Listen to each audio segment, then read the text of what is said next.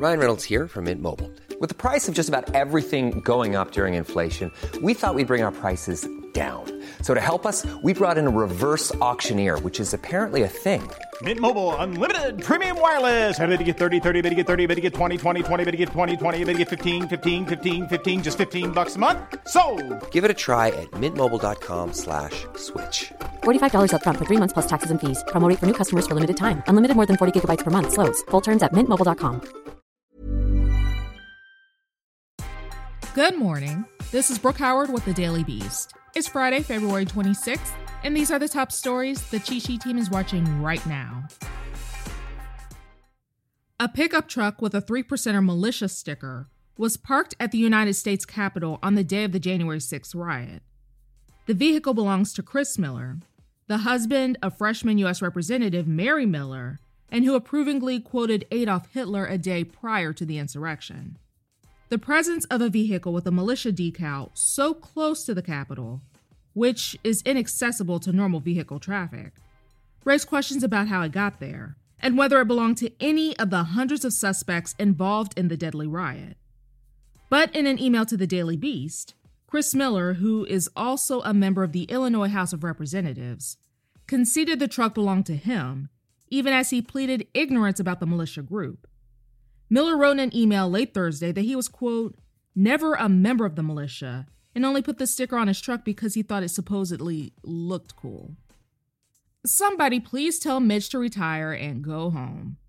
Less than 2 weeks after Senate Minority Leader Mitch McConnell declared that there was, in his words, no question that former President Trump was responsible for provoking the Capitol insurrection, he told Fox News on Thursday evening that he would absolutely support Trump if he is the Republican nominee in 2024. This makes no kind of sense. In an interview with Bret Baier, McConnell at first said that a lot can happen over the next 4 years in terms of who could end up becoming the party's presidential frontrunner. But eventually, McConnell broke down and admitted that Trump would have his support. The U.S. military carried out an airstrike Thursday against a camp in Syria used by 2 militias backed by Iran that have claimed responsibility for recent rocket attacks against U.S. forces in Iraqi Kurdistan. According to a Pentagon spokesperson, U.S. jets hit the camp, quote, at President Biden's direction. It is Biden's first military action in office. The spokesperson said that the strikes had destroyed multiple facilities located at a border control point, which were used by Iranian-backed militant groups. He added that the, quote, unambiguous message of the strike was that Biden will, quote, act to protect American coalition personnel. 50 days after former President Trump incited an insurrectionist mob to stop a peaceful transfer of power, Donald Trump Jr. boasted on Thursday night that his father has shown the Republican Party how to not, quote, lose gracefully. Appearing on Sean Hannity's Fox News program, Don Jr. complained that the Republican Party is not pushing back against Democrats and needs to follow his dad's example.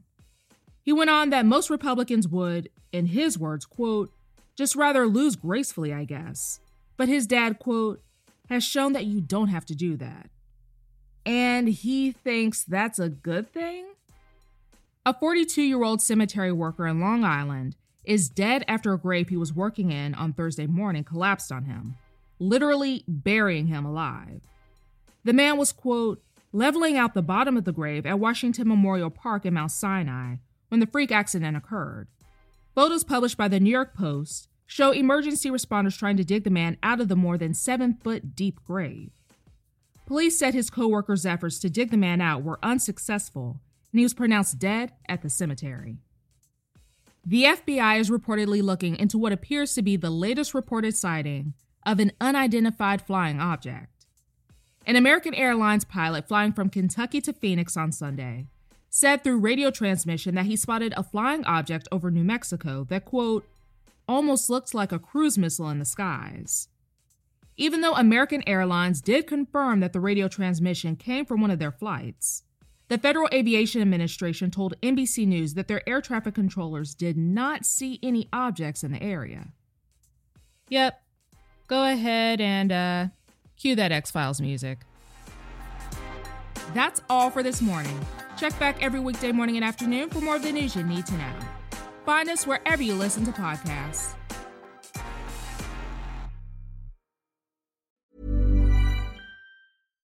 Hi, I'm Daniel, founder of Pretty Litter. Cats and cat owners deserve better than any old-fashioned litter. That's why I teamed up with scientists and veterinarians to create Pretty Litter. Its innovative crystal formula has superior odor control and weighs up to 80% less than clay litter. Pretty Litter even monitors health by changing colors to help detect early signs of potential illness. It's the world's smartest kitty litter.